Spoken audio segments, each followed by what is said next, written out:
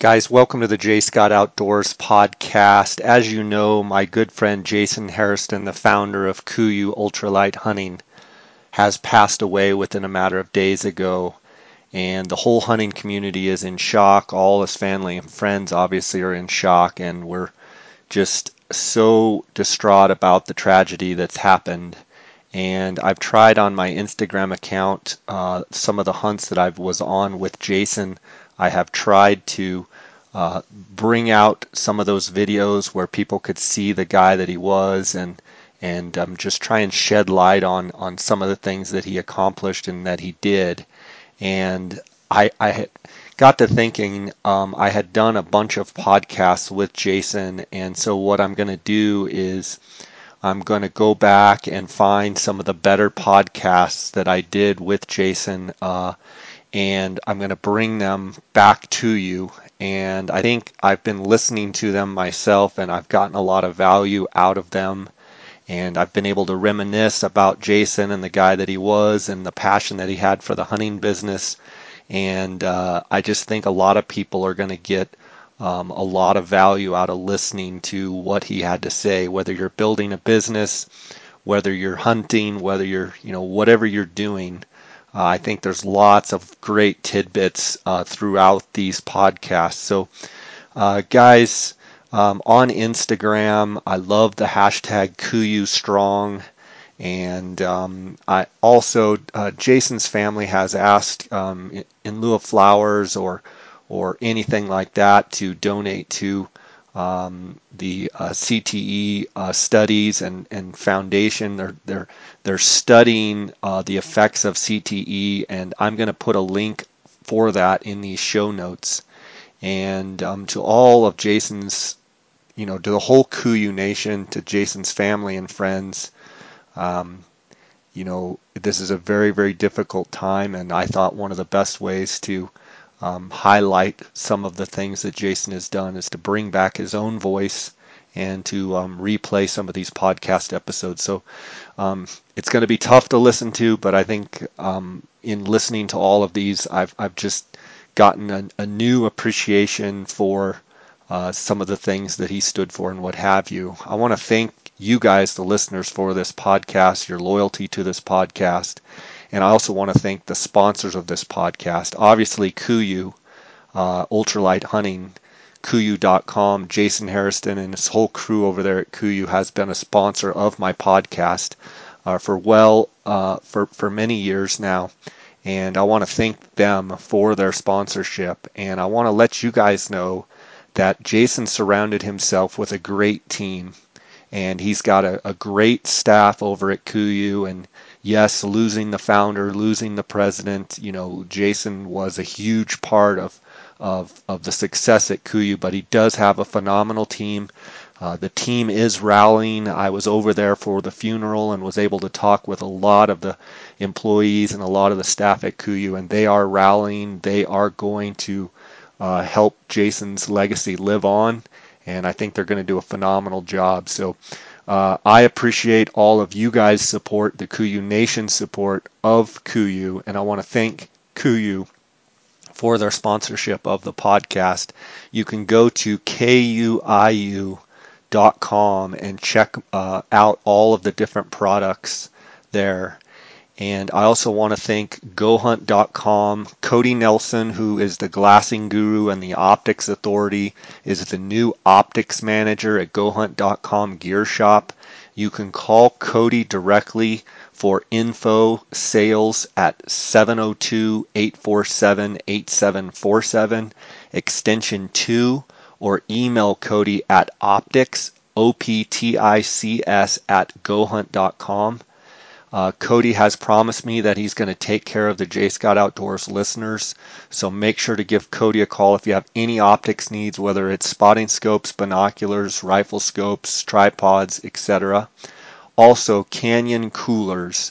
Use the J. Scott promo code to get a 10% off all Canyon Coolers products. Go to canyoncoolers.com. Canyoncoolers.com. Use the J. Scott promo code to get 10% off all orders. Guys, let's get right to these episodes, and I appreciate your support.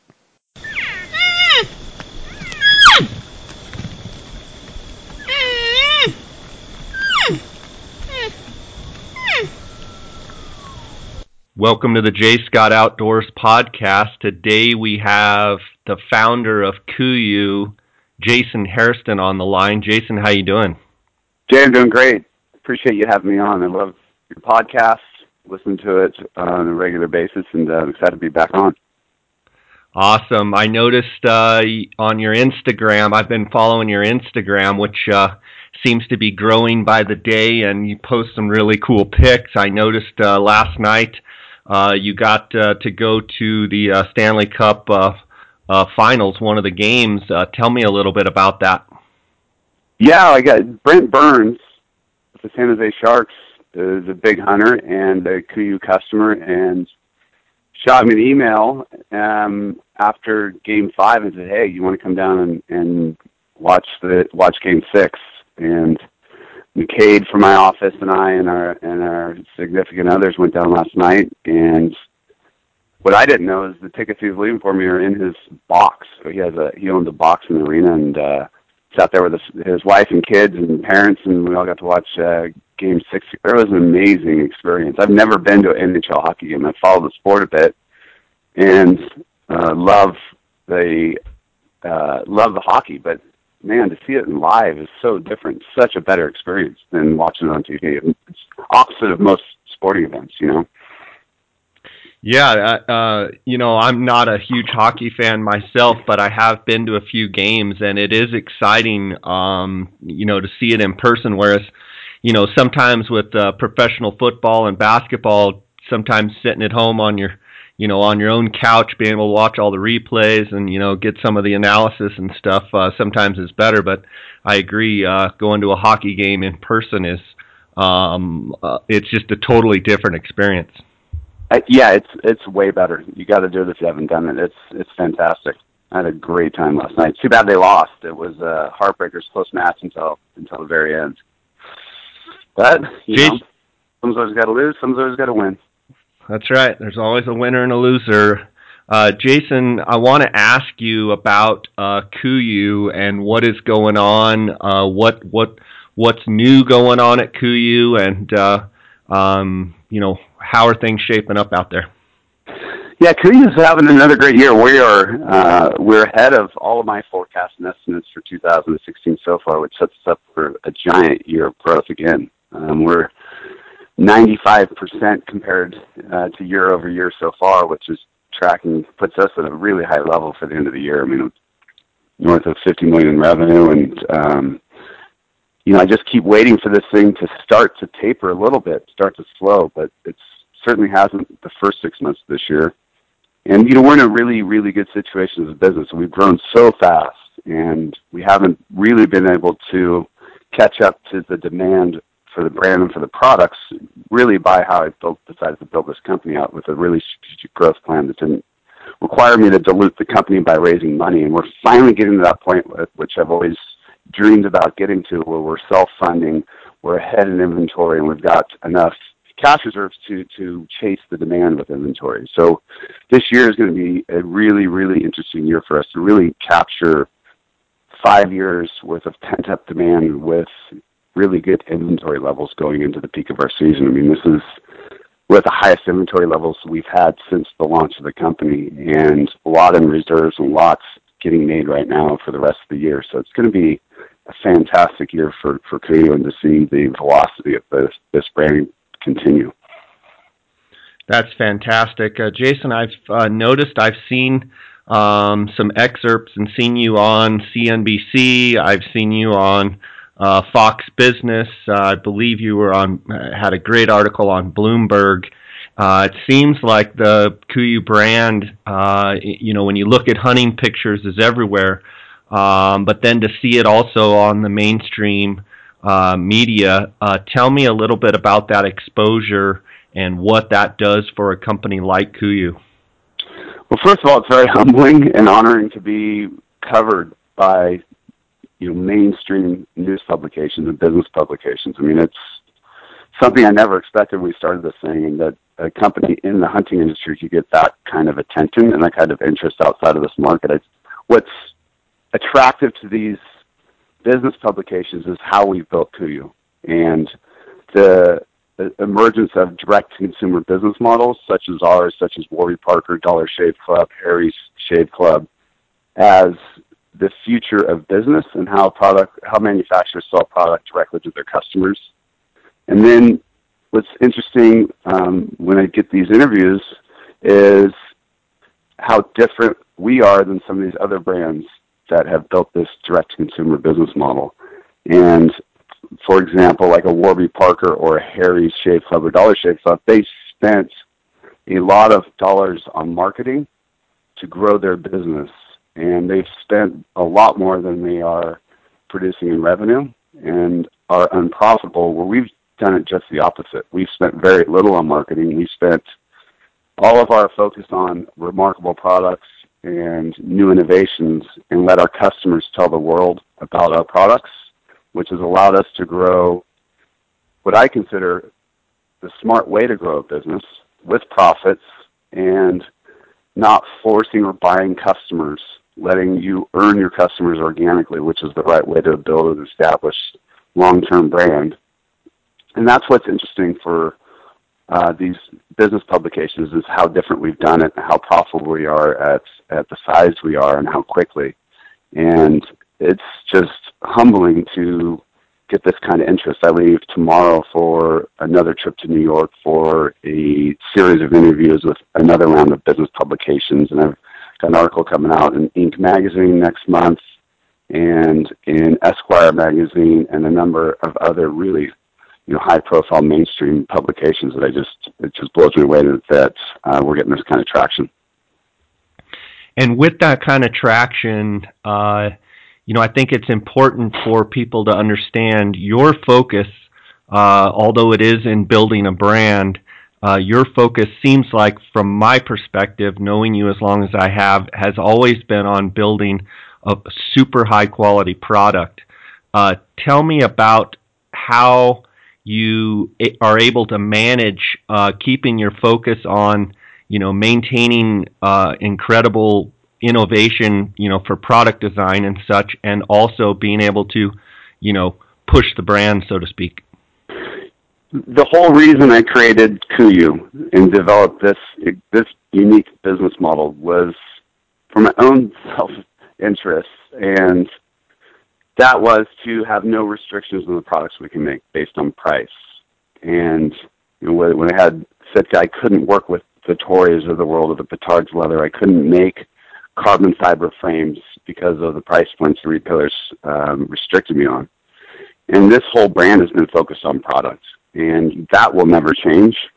And I won't make sacrifices on the quality or the performance or what goes into our products for price or for revenue. And what's happened is I've aligned myself with the best suppliers in the world, which in turn turn around the best innovations every year and allow me to continue to redevelop products, continue to bring out new concepts and innovations and technologies at a rate that's never been done before in this market, or quite frankly, any market. And we can do it quickly, we can do it better, we can do it at a price that most people can afford. And it's those supplier relationships that have allowed me to continue to evolve our product line, continue to push the limits on what's been possible in the past to where it is with KUIU, and really to grow this brand, what I believe is the correct way, through word-of-mouth marketing, through remarkable products, remarkable customer experience, and a brand that's truly authentic. The people that are here are all hunters. Myself, Brendan, our product design development team, a lot of the customer service reps are all hunters. I mean, we don't have to fake it, and we know when our products perform well because we're out there testing them personally and developing them personally. And the best ideas for new products come out of, really big, long, tough hunts, and aren't developed in a focus group or in a boardroom or conceptually by a designer. Yeah, and I think it shows in the product. I think anybody that's tried and that uses the product can see that right away. We've talked about this before on other podcast episodes that you've been on. When Sitka was bought out and you had it in your head that you were going to start KUIU, I want to dive in a little deeper and ask you just a couple questions about I love business, and I love hearing success stories of guys that have been able to build things from the ground up. And I just want to ask you about when that period of time when Sitka was bought out, you started KUIU.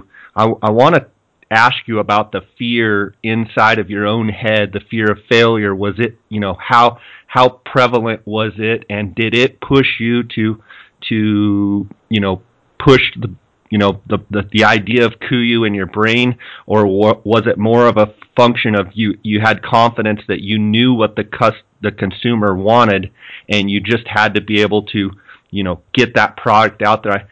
I kind of want to dive deep into Sure. like early beginnings, what was going on, and what was a huge motivation as far as because I'm driven by fear a lot in the fact that fear of failure. I want to succeed, so I'm going to do everything necessary to try and be successful.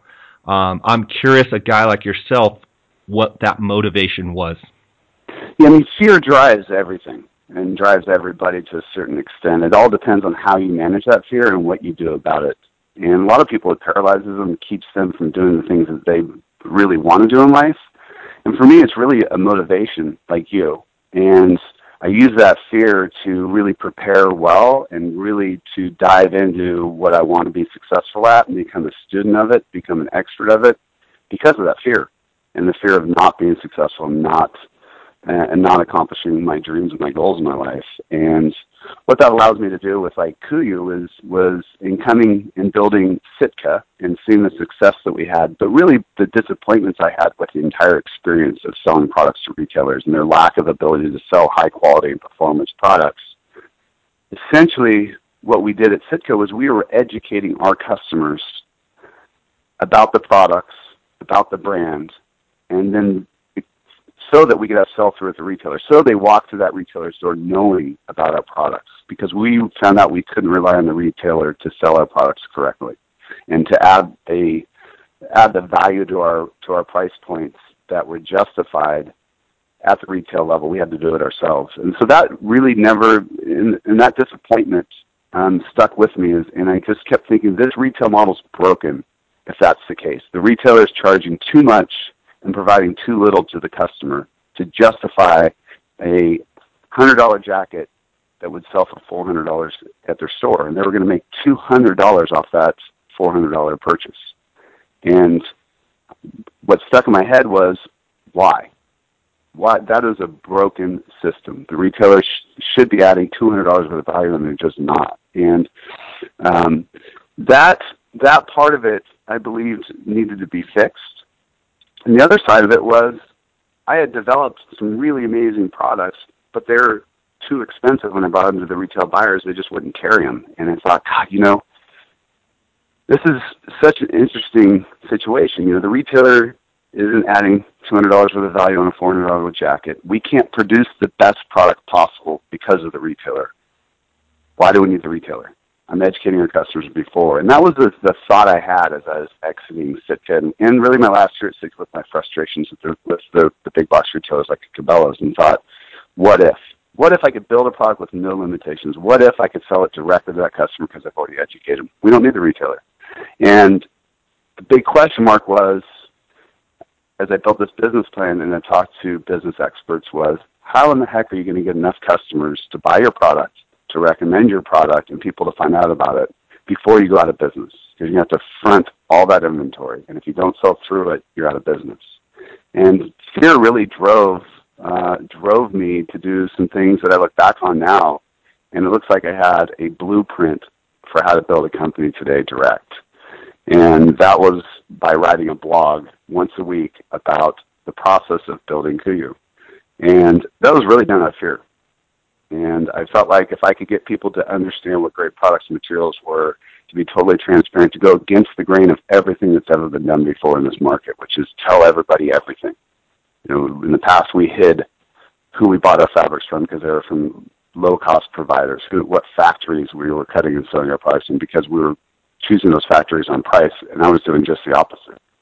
And that fear let me build a following for this brand before we ever launched. And also really learning to connect with customers, which we had never done before at Sitka because Cabela sold to our customers, for instance, right? We had no connection. We didn't know who was buying our product. And this model allowed me to do it just the opposite. And it is this fear and concern that we couldn't build a brand before we went out of business that allowed me to execute KUIU so well. That's awesome. Let's take a quick break here. Jason, how much of the role of, blogging and social media, 6 years ago, would you agree that the timing was also pretty darn good in the fact that, let's face it, you started KUIU probably in the absolute worst economic, right after the crash, when, there was not a lot of clarity at all in business. But with that being said, a lot of the social media, a lot of the blogging, a lot of that stuff was finally starting to take hold. And that transparency you talk about and trying to build that customer before you even launch the product, to me that seems like the timing. And then with social media, with people jumping away from websites, going more to blogs, going more to social media, that was a huge part of getting the word out there about KUIU. Yeah, anytime you build a successful brand or business, it requires a lot of luck and a lot of great timing and being at the right place with the right product at the right time. And we were that way with Sitka, and looking back on KUIU, timing was absolutely perfect. I had the credibility of creating the technical apparel and gear category for hunting when I started KUIU. I certainly couldn't have done this without my experience and history at Sitka and the credibility that gave me. And then looking back now, timing around social media, blogs were just becoming kind of the in thing in social media. They're not so much now. But that format and that platform of a blog allowed me to be incredibly transparent at a time when most people just didn't trust anybody. Certainly not the banks or Wall Street. And to be able to talk about the true aspects of business and to be completely transparent with nothing to hide, I think attracted a lot of people to the brand of, wow, this guy I might be able to believe is telling me the truth, because he's certainly been burned left and right by the business world right now. And I think, in hindsight, looking at this, the emergence of Amazon and online retailing, the social media aspects and blogs, and KUIU was really perfect timing. And 5 years earlier, I couldn't have done it, and I don't think 5 years later it would have been as successful as it was when I launched it in 2011, but really started launching it in 2010 with a blog. Yeah, absolutely. In your opinion, in your business opinion, brick and mortar stores and retailers, I see it every day. Sports Authority just, announced bankruptcy, going out of business. It just seems like the brick and mortar, is a dead end street and is, ever so slowly, but if you look at the reality of it, very quickly going away. I'm curious about your thoughts on that. Well, yeah, there's another report I just read about the unemployment rates at big box retailers and how much they've declined over the last 24 months, and it's significant. They're laying off people left and right, closing stores, whether it's the Gap, whether what happened with Sports Authority, seen it across the board from fashion retailers all the way down to like Cabela's is in trouble right now because of their overhead for their big box retail stores. And it doesn't surprise me. I saw this coming a long time ago and just felt like it was going to be just a matter of time because the retailers were no longer adding value to the consumer other than convenience and selection. But there was no value add as far as educating the customer and selling high-end products. And when you just have a large selection in a big box retail store, and there's no one there to justify the higher priced products as a better choice and better value for the customer, price wins. And when you're on this slippery slope of selling things for less, it's just a race to the bottom, and then no one wins. And that's that's really what we're seeing at retail right now. And then you throw the Amazon effect that they can have better convenience now with Prime. They can deliver the product to you the next day. When you go to a retail store now and you walk in and they don't have the color or the size that you want, and you go home disappointed and you go to Amazon and you click on it, it's at your house the next day, you quit going to brick and mortar. And all of this is causing the retailers to cut back on inventory and just creating the problems that they had 5 years ago, but making it worse now because they're all hurting financially, so they can't carry their inventory, which takes away the convenience factor that they once had over shopping online. And it's just a matter of time before this market becomes very consolidated. I think Amazon is a really scary business right now because I see them truly creating a giant global monopoly of brands and retailing because of their size, their economics, and now their private label programs. They're really going to put a lot of people out of business over the next 10 years. Anyone that's tied to selling to retail is going to be in trouble if they don't find a way to connect directly to their customers and learn how to sell directly to their customers. Yeah, and having studied a lot of business in college and having been in business myself for a long time now, I look at that and think, oh man, that's too bad. That's, the poor retailers and such.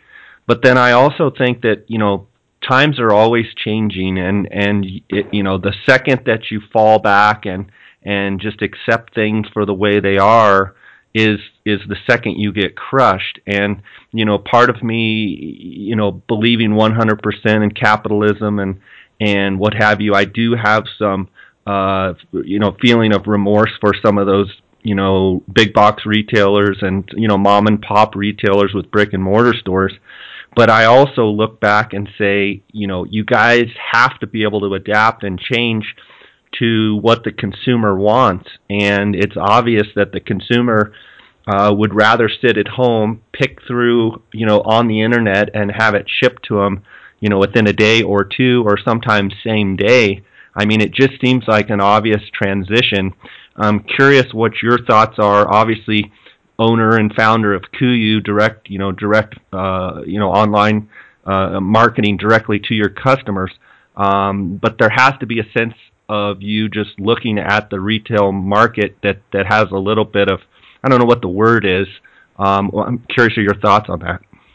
Well, like I said, I saw it coming, so it doesn't surprise me. And the retailers, like you said, didn't adapt. They've sat back and been doing the same thing, not adapting, and the consumer has grown tired of what they have to offer and the same experience, and they're flat out just getting a better experience online now. They can learn more about the products. They can, like you said, get it shipped same day or next day, and know that when they are making that purchase, that product's in stock and it's going to come right to you. Where now if you go to a retail store, because they can't carry the deep inventory anymore because they can't afford it because they're all in financial crisis, that you create a bad shopping experience for the customer. I mean, for me to drive, let's say, to REI to get ready for a hunt, I'll walk in that store and, half the stuff that I wanted to purchase isn't there. So I don't go to REI anymore. I go online and I purchase it online because I know that it's there. I know I'm going to have it when I need it. And I know I'm going to get a great price on it. And it's the retailers really, it's their own fault. And had they continued to add value, continue to be able to make profits, not sell based on just price, and have deep selection, it may not be as bad as it is for them. But what we're doing today by selling direct to the customers, selling direct from the manufacturers to the customers like a KUIU and giving that retail market back is absolutely the future. It's just going to be a matter of time before other brands that are stuck in that traditional retail model finally are forced to either join Amazon and sell their products that way, or learn to truly sell consumer direct online and give that retail market back to the customers. It's going to be interesting to see what happens over the next 5 to 10 years in this market. Yeah, it absolutely is. Let's shift our focus now. I want to talk to you on this episode a little bit about your hunt preparation and, Sure. and your gear prep and such for the hunts that you have coming up. with that being said, I'd like to ask you, what do you have coming up in the next couple of months to this fall that you're looking forward to as far as hunts? And then from there, we'll go into how you're preparing for those hunts, both physically with your training and with your gear prep. Sure. Yeah, I've got a great lineup this fall. I'm hunting a ranch in Northern California in what we call the B zone here, which is the kind of the heart of trophy blacktail land in California. And there's a ranch there called the Diamond Sea Ranch that I've been dying to hunt for years. And I've gotten to know the guy that runs the hunting there. And I have a hunt with them right at the end of July. They are on what's called a Partners in Wildlife program with a fishing game, and they kind of control their own seasons. And you can actually rifle hunt during late July, early August on that ranch, and when these bucks are in velvet. And this place has produced some just absolute giant blacktails, and it's been a dream of mine to have a chance to hunt really big trophy blacktails. I've been hunting blacktails my whole life. I've never had the chance to kill a really big buck. So do that in July, and then I come back and have a few days off, and then I head to the Yukon for a Dall sheep hunt with Bonnet Plume that we're going to be filming. Brendan's going to be on that hunt as well with me, and that'll be a 10-day trip. It's going to be interesting. We're going to hunt an area that they haven't accessed in a long time because it's challenging to get into. They've got a mountain range in there that doesn't have a great spot to put a Super Cub on. And so we're going to fly into base camp and then take a Super Cub to a river that they've driven a jet boat into. And then we're going to get on this jet boat and travel 50, 60 miles up this river and then get dropped off to access this mountain. And we'll spend 10 days on that mountain looking for Dall sheep. And there may be some mountain caribou in there or not, but it's really not our focus. But in flying that mountain range, they've seen some sheep in there. And really, the rams in there are dying of old age, so we're excited to get in there and see what we find. And then and then I come out and have a bit of a break, and then head to your favorite place, the Climbing Arrow Ranch in Montana, on the 18th of September. And I'm taking my dad, who has hunted elk a lot and has never had a chance to shoot a bow or shoot a bull with his longbow, which we're hoping to let him, and I get to watch him shoot his first elk this year, and then heading to New Mexico to the Taos Pueblo Indian Reservation for a bighorn hunt in early October, and then to Nevada for mule deer in southeast Nevada out in the desert, and then to Eastern Plains in Colorado for another mule deer hunt at the first part of November, and then back to Tejon Ranch in December for elk. Awesome. What a great fall setup there, huh? Well, I feel like it's my duty to make sure that I test the product in all sorts of different situations for our customers. So it's a really big sacrifice I feel like I have to make for this business and really for our customers. Is that the speech you give your wife? I do. I say, it's all business. Yeah, it's the price I have to pay, So, Jason, this blacktail hunt in California, is it going to be a spot and stock style hunt, much like our Coues deer hunt was in Mexico, or what seems to be the strategy that works the best? It'll be spot and stock, just like we did in Mexico. So we're going to be looking over a lot of big country from distance with big optics, and he'll be doing some pretty heavy scouting in advance. And what's great about blacktails and velvet is they're a little bit more predictable than once they go hard horn, just like any deer. But blacktails are tough. I mean, to shoot a big trophy blacktail is as hard as any animal to shoot a really big trophy blacktail buck, because they're really inconsistent and unpredictable. And so I'm really looking forward to that hunt. It should be great. So that's a rifle hunt, and the type of terrain that you'll be hunting there, is it kind of a rolling oak, big canyon type of country?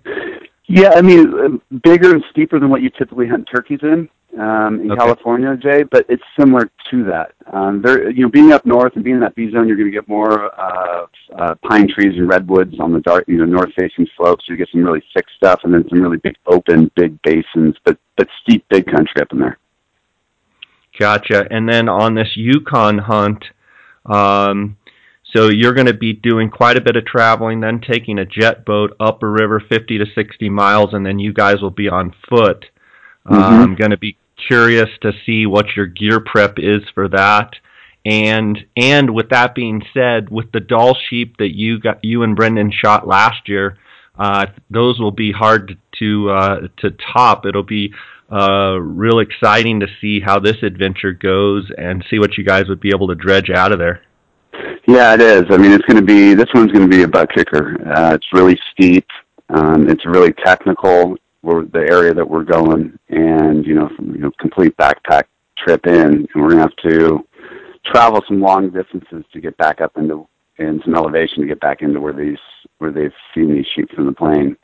And so it'll be one of those trips that you better come really well prepared and make sure you're in really good shape and that your kit is as light as possible because of what we're going to be hunting in. So I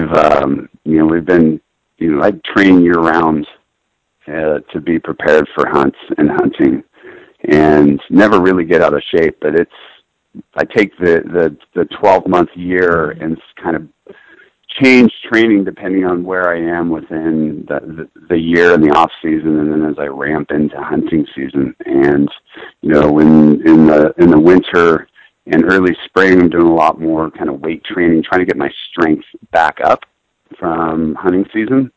And then as I come into the spring and now into early summer, my cardio training increases significantly, and I am now spending a lot more time in a pack with weights. And as I've gotten older, I've had to adjust my training quite a bit. As when you're young, in your 20s or early 30s, I didn't have to do a lot of cardio, and I could just go hunt and feel good. And as I've gotten older, I've realized I have to be much more specific on my training, and just being in good shape isn't enough anymore, as you know. Absolutely, yeah. I'm 43 now, and it seems like about the last 3 years, I can't rely on just being able to throw and go. I've been noticing on your Instagram, I follow that. It from an appearance, knowing you pretty well like I do, you seem pretty lean and mean. I look at your face, and you seem like you're really hitting the trail pretty hard. And I notice you've been doing some videos putting weight in a pack. Let's go ahead and dive into what you're doing right now and how that will change or transition as these hunts get closer. So can you walk through exactly what you're doing these days? Yeah, I mean, the last 24 months, I've really kind of changed my diet to a more of a paleo type diet, and really been increasing my overall cardio training. Really because that's what I found to make me feel better in the mountains on these big hunts. As I'm starting to get older and starting to slow down a bit, I'm competitive, and I hate when that happens to me. So, I am as lean as I've been since I was in college, maybe the leanest I've ever been, and that's really just purely from training really hard year round. And I've really gotten into trail running the last 15 years of my life, and something that I've noticed the last 3 or 4 years in hunts is that trail running, I'll be in great cardio shape, and I can go run a half marathon in single track trails up to the mountains and feel great. But when I go into a hunt and I throw a pack on with weight, it was the last few years it's been more difficult than it had been in the past. And I started to really think about the biomechanics of carrying weight in a pack, and I've been spending more and more time in the off season in a pack year round with weight, whether it's on the treadmill or whether it's out hiking trails, more so than I ever have, and especially coming into this year. And this is a big difference when I do that. That the muscles specific to carrying weight and carrying weight uphill or downhill are just different than you can get through any other exercise. So I'm really trying to be specific in my training now around pack weight and pack training, and then also throwing in a lot of interval training, which really helps increase that base of fitness for big hunts. And one of the challenges you have with training is matching what you're going to do in a big day in the mountains or multiple days in the mountains. It's really impossible. You're not going to be able to spend 12 hours a day in a pack training going into a hunt. So it's really maxing your system out when you are training to get yourselves to a point where you can survive a 12-hour day or back-to-back 12-hour days in the mountains with heavy loads. And that's really only done through carrying more weight than you normally would in a pack for training, and then really maxing your heart rate out through interval training during the week. And so I'll do interval training during the week, and then on Friday, Saturday, and Sunday, I'll do long days in the pack, 2 to 3 hours on Saturday and Sunday in the pack, and a long afternoon hike, usually on a treadmill on Fridays. And the rest of the week, I'll do some weight training and some interval training, leading up to that weekend of long hours in the pack. Specifically, Jason, what pack are you using to train, and where are you getting your weight, and how much weight are you carrying? Yeah, I'm training right now in our Icon Pro pack, and I use our Icon Pro 3000, which works great for training. And I'm right now running a new prototype frame that uses this new spread toe carbon fiber that we've been testing. That is absolute outstanding innovation in carbon fiber. It allows us to carry even more weight and stronger, stiffer frame without adding any more weight to the frame. And what I've been using for weight to put in my packs is sandbags that we buy from like a video or film retailer. That they use these bags to put over mic booms and lighting booms. And the way you can buy the sandbags in from 5 pounds all the way up to 30 or 40 pounds. And they're sewn into the canvas, and they've got a handle. I use those for training, so I add 25 pounds at a time. And I'll kind of ramp up from the spring into the summer. And right now, I'm training with weights between 65 and 90 pounds in my pack, depending on how long I'm going for and what I'm going to do that day. And have you found that by going really heavy and then ramping into your actual hunt, then your actual pack weight that you're carrying obviously is less than that, so your body is in essence used to carrying heavier weight, and then when the hunt comes, your pack weight is less, and it actually feels lighter, and you feel great? That's the goal, absolutely. So that when you're training, so my goal is to make my training much harder than a typical day or a typical weight in your pack. Obviously, when you're packing out an animal in camp, you're going to be hitting weights similar to what I've trained in. Right. But that's usually towards the end of the hunt. You can always suffer your way out.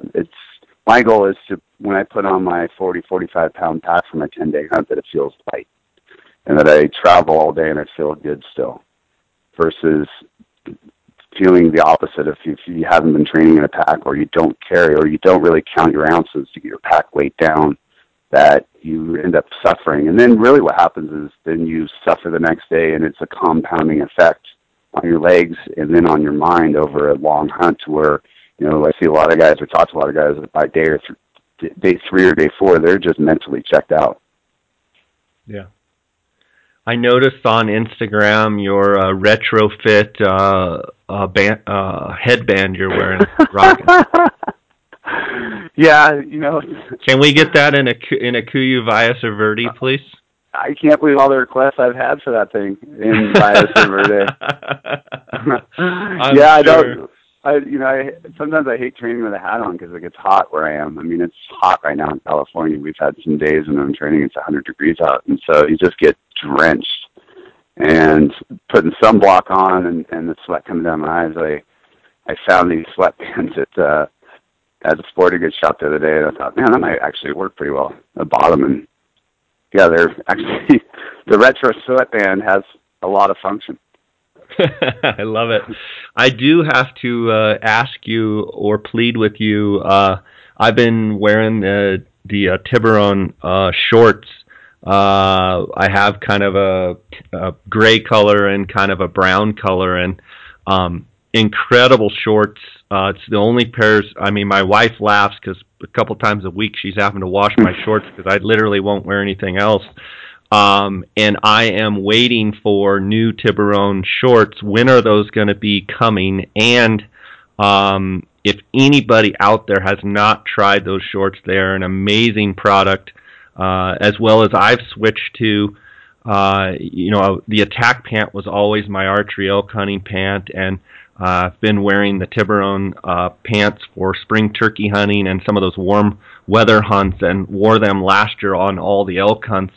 And just a phenomenal product. But I do have to say, because fishing is going to be really ramping up here over the next couple months, and I want to fish in some more of those Tiburon shorts. What's the status on them? The shorts are in transit, and we'll have them back in stock here this month. Awesome. And, we have them in camo too, Jay, if you don't have them in Vitis and Verde. No, I know. I have them on order, and can't wait to get them for sure. That material in Tiburon is something special, I'll tell you. Isn't it amazing? Oh, it's unbelievable. I mean, by far the best shorts I've ever worn. Literally, my wife just rolls her eyes because, I'll wear them back to back, and then I'll say, I need, go ahead and wash them. She's like, golly, can we get some new shorts? I said, I know, I got them on order. I know. But an amazing product. Amazing product. The breathability, the stretch in the fabric is phenomenal. I've actually got them on right now as we're doing the interview. Just an amazing product. And, with that being said, you talk a little bit about your training. Let's go ahead and what are you going to be wearing on the blacktail hunt, then on the Yukon hunt, the CA hunt? Let's start with those three because they're kind of the warm weather type hunts. What gear are you going to be rolling with? Sure. I mean, for the blacktail hunt, I'll be in Tiburon pants and probably our lightweight Peloton base layer, by the short sleeve. And you will have some cool mornings, so I'll bring a Peloton 200, probably hoodie, and then my guide jacket if it's cold and we're traveling in the vehicle. That hunt's pretty basic because we're not going to be having big weather swings or cold fronts like we will when we go to the Yukon. The Yukon will have a really dialed-in kit. I'll be running the Ultra 6000 pack. Really, everything's going to be focused on weight. And when I build a kit for a hunt like that, I start with building a gear list out on an Excel spreadsheet that totals all the weight.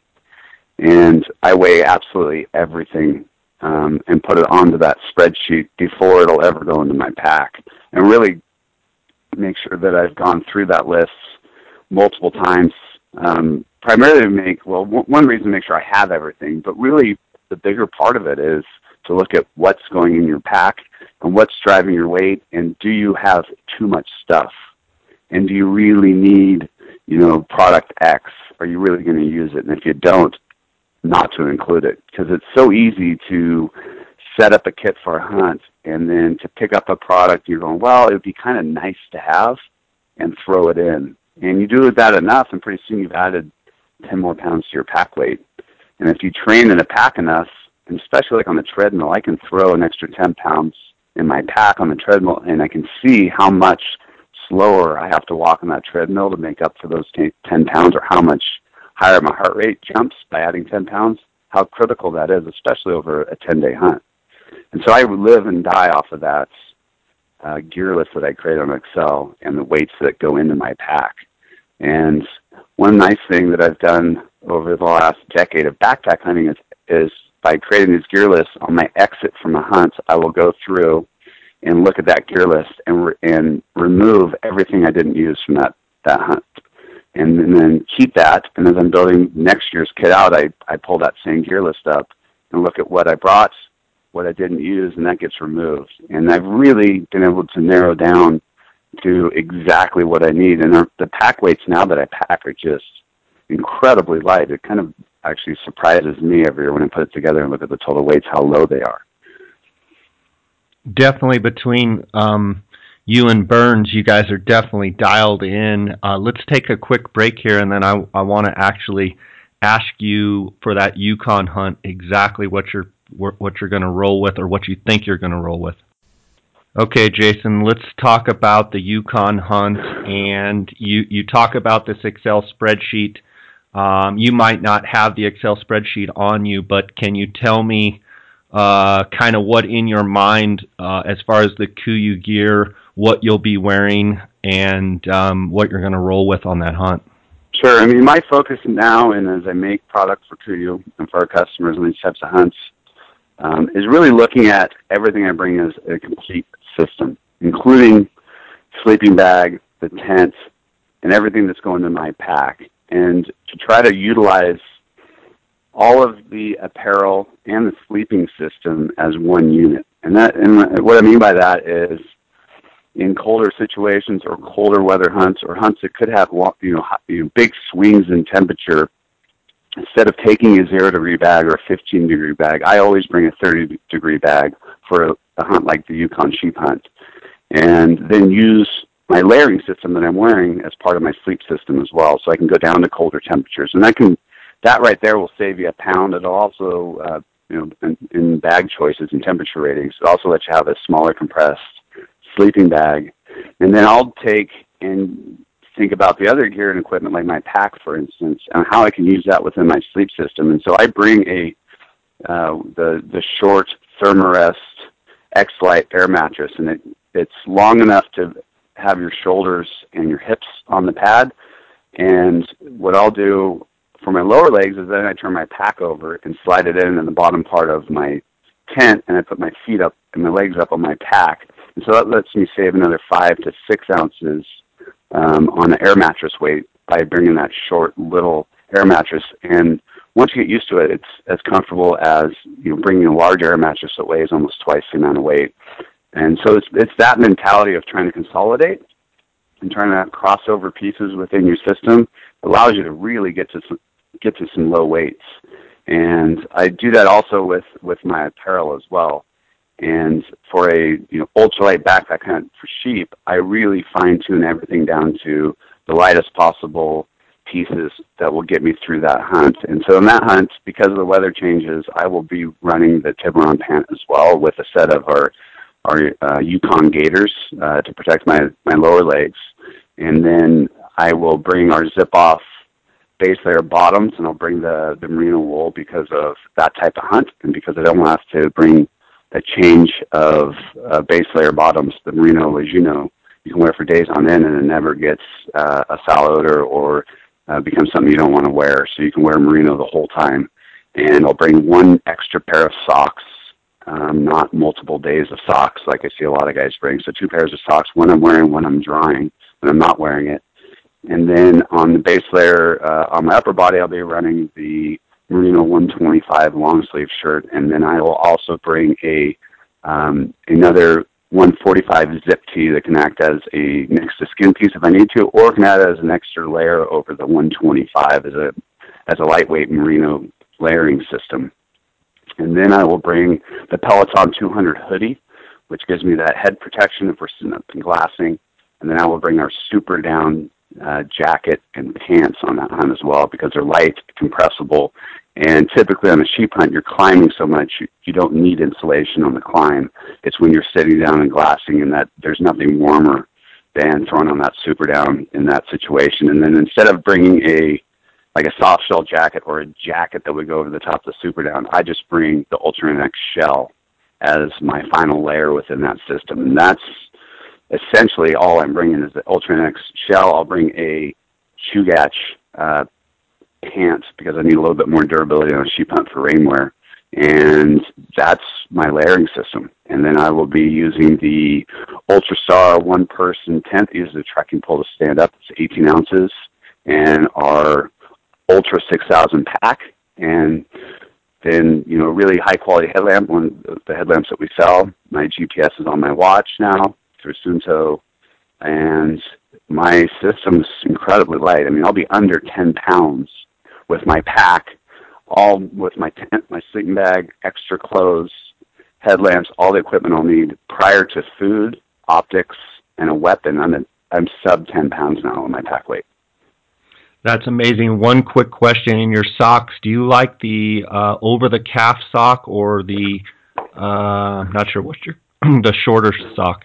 The shorter crew sock? No, I run the over-the-calf sock for hunts like the Yukon. When I'm running a gator, that tall sock over the calf sock, that's what it's designed for. So it's going to give you leg protection. It'll make your gator more comfortable to wear. You pull them all the way up and then cinch your gator.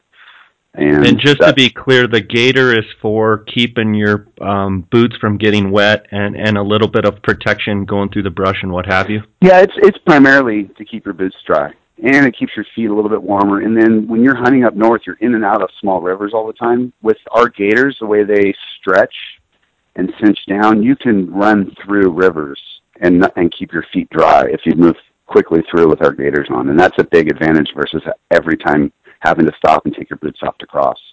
Gotcha. Yeah, that's a great setup. On the Super Down jacket, hooded or not hooded? I'll run the hooded on that hunt. You just need that, that wind protection at the back of your neck when you're sitting up on a ridge and for hours glassing. And then I'll throw my shell over the top of that if it gets really cold. And then one trekking pole or two? I don't even use a trekking pole. I use a telescoping ice axe for all of my hunts versus a trekking pole for a couple of reasons. One, the ice axe is an amazing tool up in the northern country, for making landing strips for the airplanes to pick you up, for carving out a platform for your tent in steep terrain. And I've also used it as a way to anchor the ice axe into the side of a mountain if I need to make a shot, for instance, and it's steep, and I can hang my pack on it. And it's just a really useful mountain tool. And then I also like the way my hand position is on an ice axe versus a trekking pole. As you slip and need to catch yourself, you're much stronger with your hand position in a downward angle or extended than bent holding a trekking pole. And so that's what I bring. And I've started using one of those about 6 years ago, and I'll never go back to trekking pole. It's so much better, at least for me. Jason, I know there's a big push out there for floorless shelters, and I wanted to get your opinion as someone that's been in the back country of sheep hunting a lot. What is your opinion of floorless shelters in areas where you get quite a bit of moisture? Yeah, I've tried them. And I've used floorless shelters with a bunch of different brands and a bunch of different types and a bunch of different situations, and I've gone away from them now. And for a few reasons. One's the moisture, and if you get a lot of rain and you have it trenched around the outside of a floorless shelter, you get everything wet inside, which is a huge problem if you're up north because you can't get stuff dry and it could cost you your life. The other side of it is in more drier climates is the dust, and when it gets windy and dust getting blown underneath the floorless shelter and into all of your stuff, it just makes a mess of things. And then also with, especially hunting up north with bugs, and whether it's black flies or whether it's mosquitoes, or even like I've hunted in Nevada one year when they had a Mormon cricket hatch, to not have a tent with a floor and you could seal it up with bug netting, it's not a situation that's very comfortable to sleep in. So I've completely gone away from them. And I know there's some weight savings to it, but like our 1P Ultrastar, and it's incredibly light. Now you've got a sealed bathtub floor. You can get away from the bugs, and you're not really giving anything up in weight. I can tell you, for being an Arizona boy, until you have a scorpion crawl in your sleeping bag with you, you pretty much want to have a floor on your shelter for sure. I do. One thing I didn't hear from you is your headwear. As far as I know, you've got some merino beanies and some different types of headwear. Tell me what for that Yukon hunt or any type of backcountry hunt where you're going to have inclement weather. What are you using?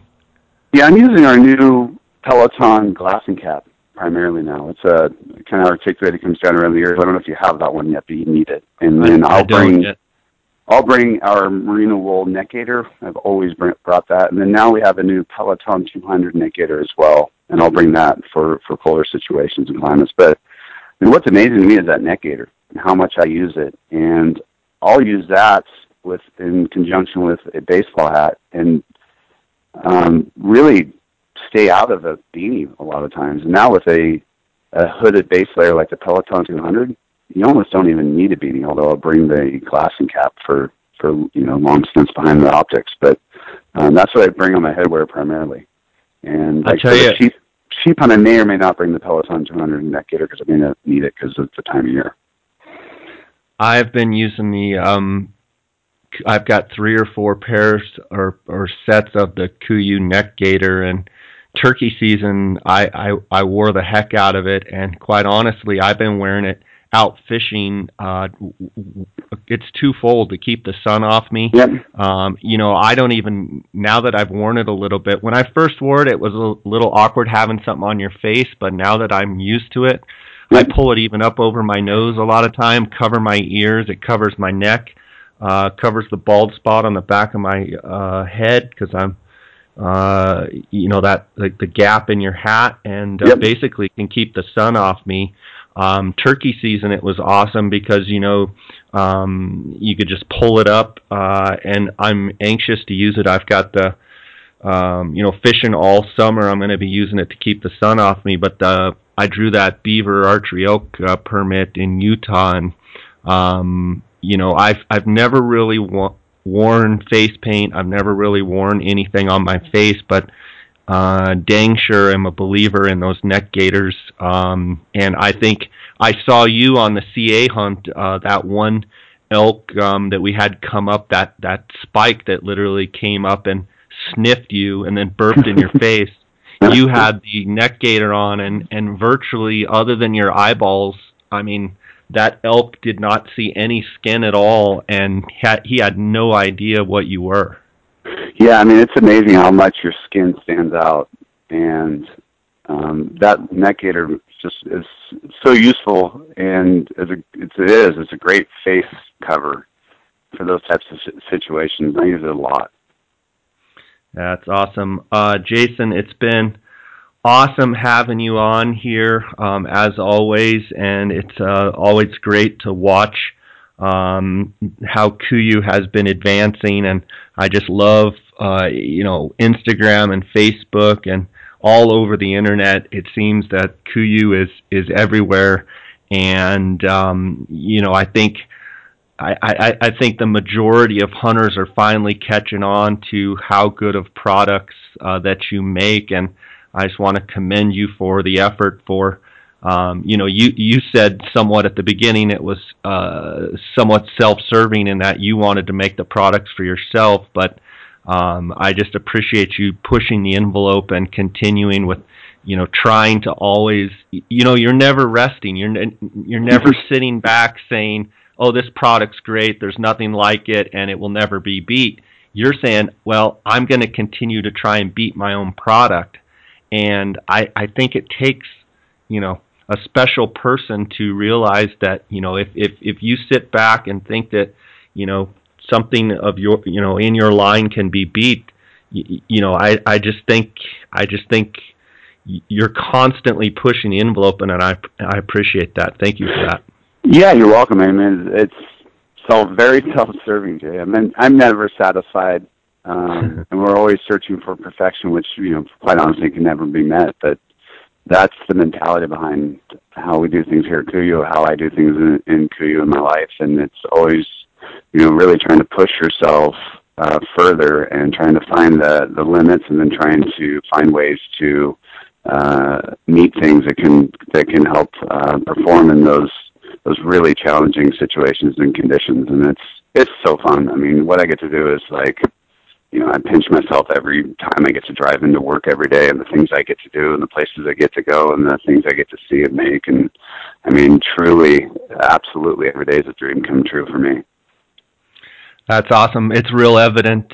Anybody that follows you, it's evident that it is a dream come true, and it is evident that you value that, and I appreciate you for that. And continue to keep rocking and making great stuff, and I'll be anxious to see the pictures, and I encourage all the listeners out there, follow Jason on Instagram. His transparency is really second to none of someone of his caliber in the industry. It's that transparency, I think, that Jason has built your customer base, and I commend you for that for sure.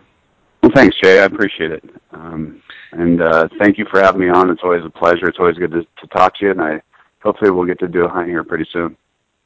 Sounds good, buddy. I look forward to seeing some Great photos from your adventures. I will, and I'm training myself and trying to get in the best shape I can be. That Beaver Mountain in Utah, I've been told, is a rugged, nasty mountain, and so I'm gonna. I've been, and I'm gonna continue to try and be in tip-top shape by the time I hit there. So look forward to seeing how you do this fall, and take care, buddy. Okay. Likewise, Jay. Keep me posted. Look forward to the pictures. Right. Take care. All right, buddy. God bless Bye-bye. you. Take care.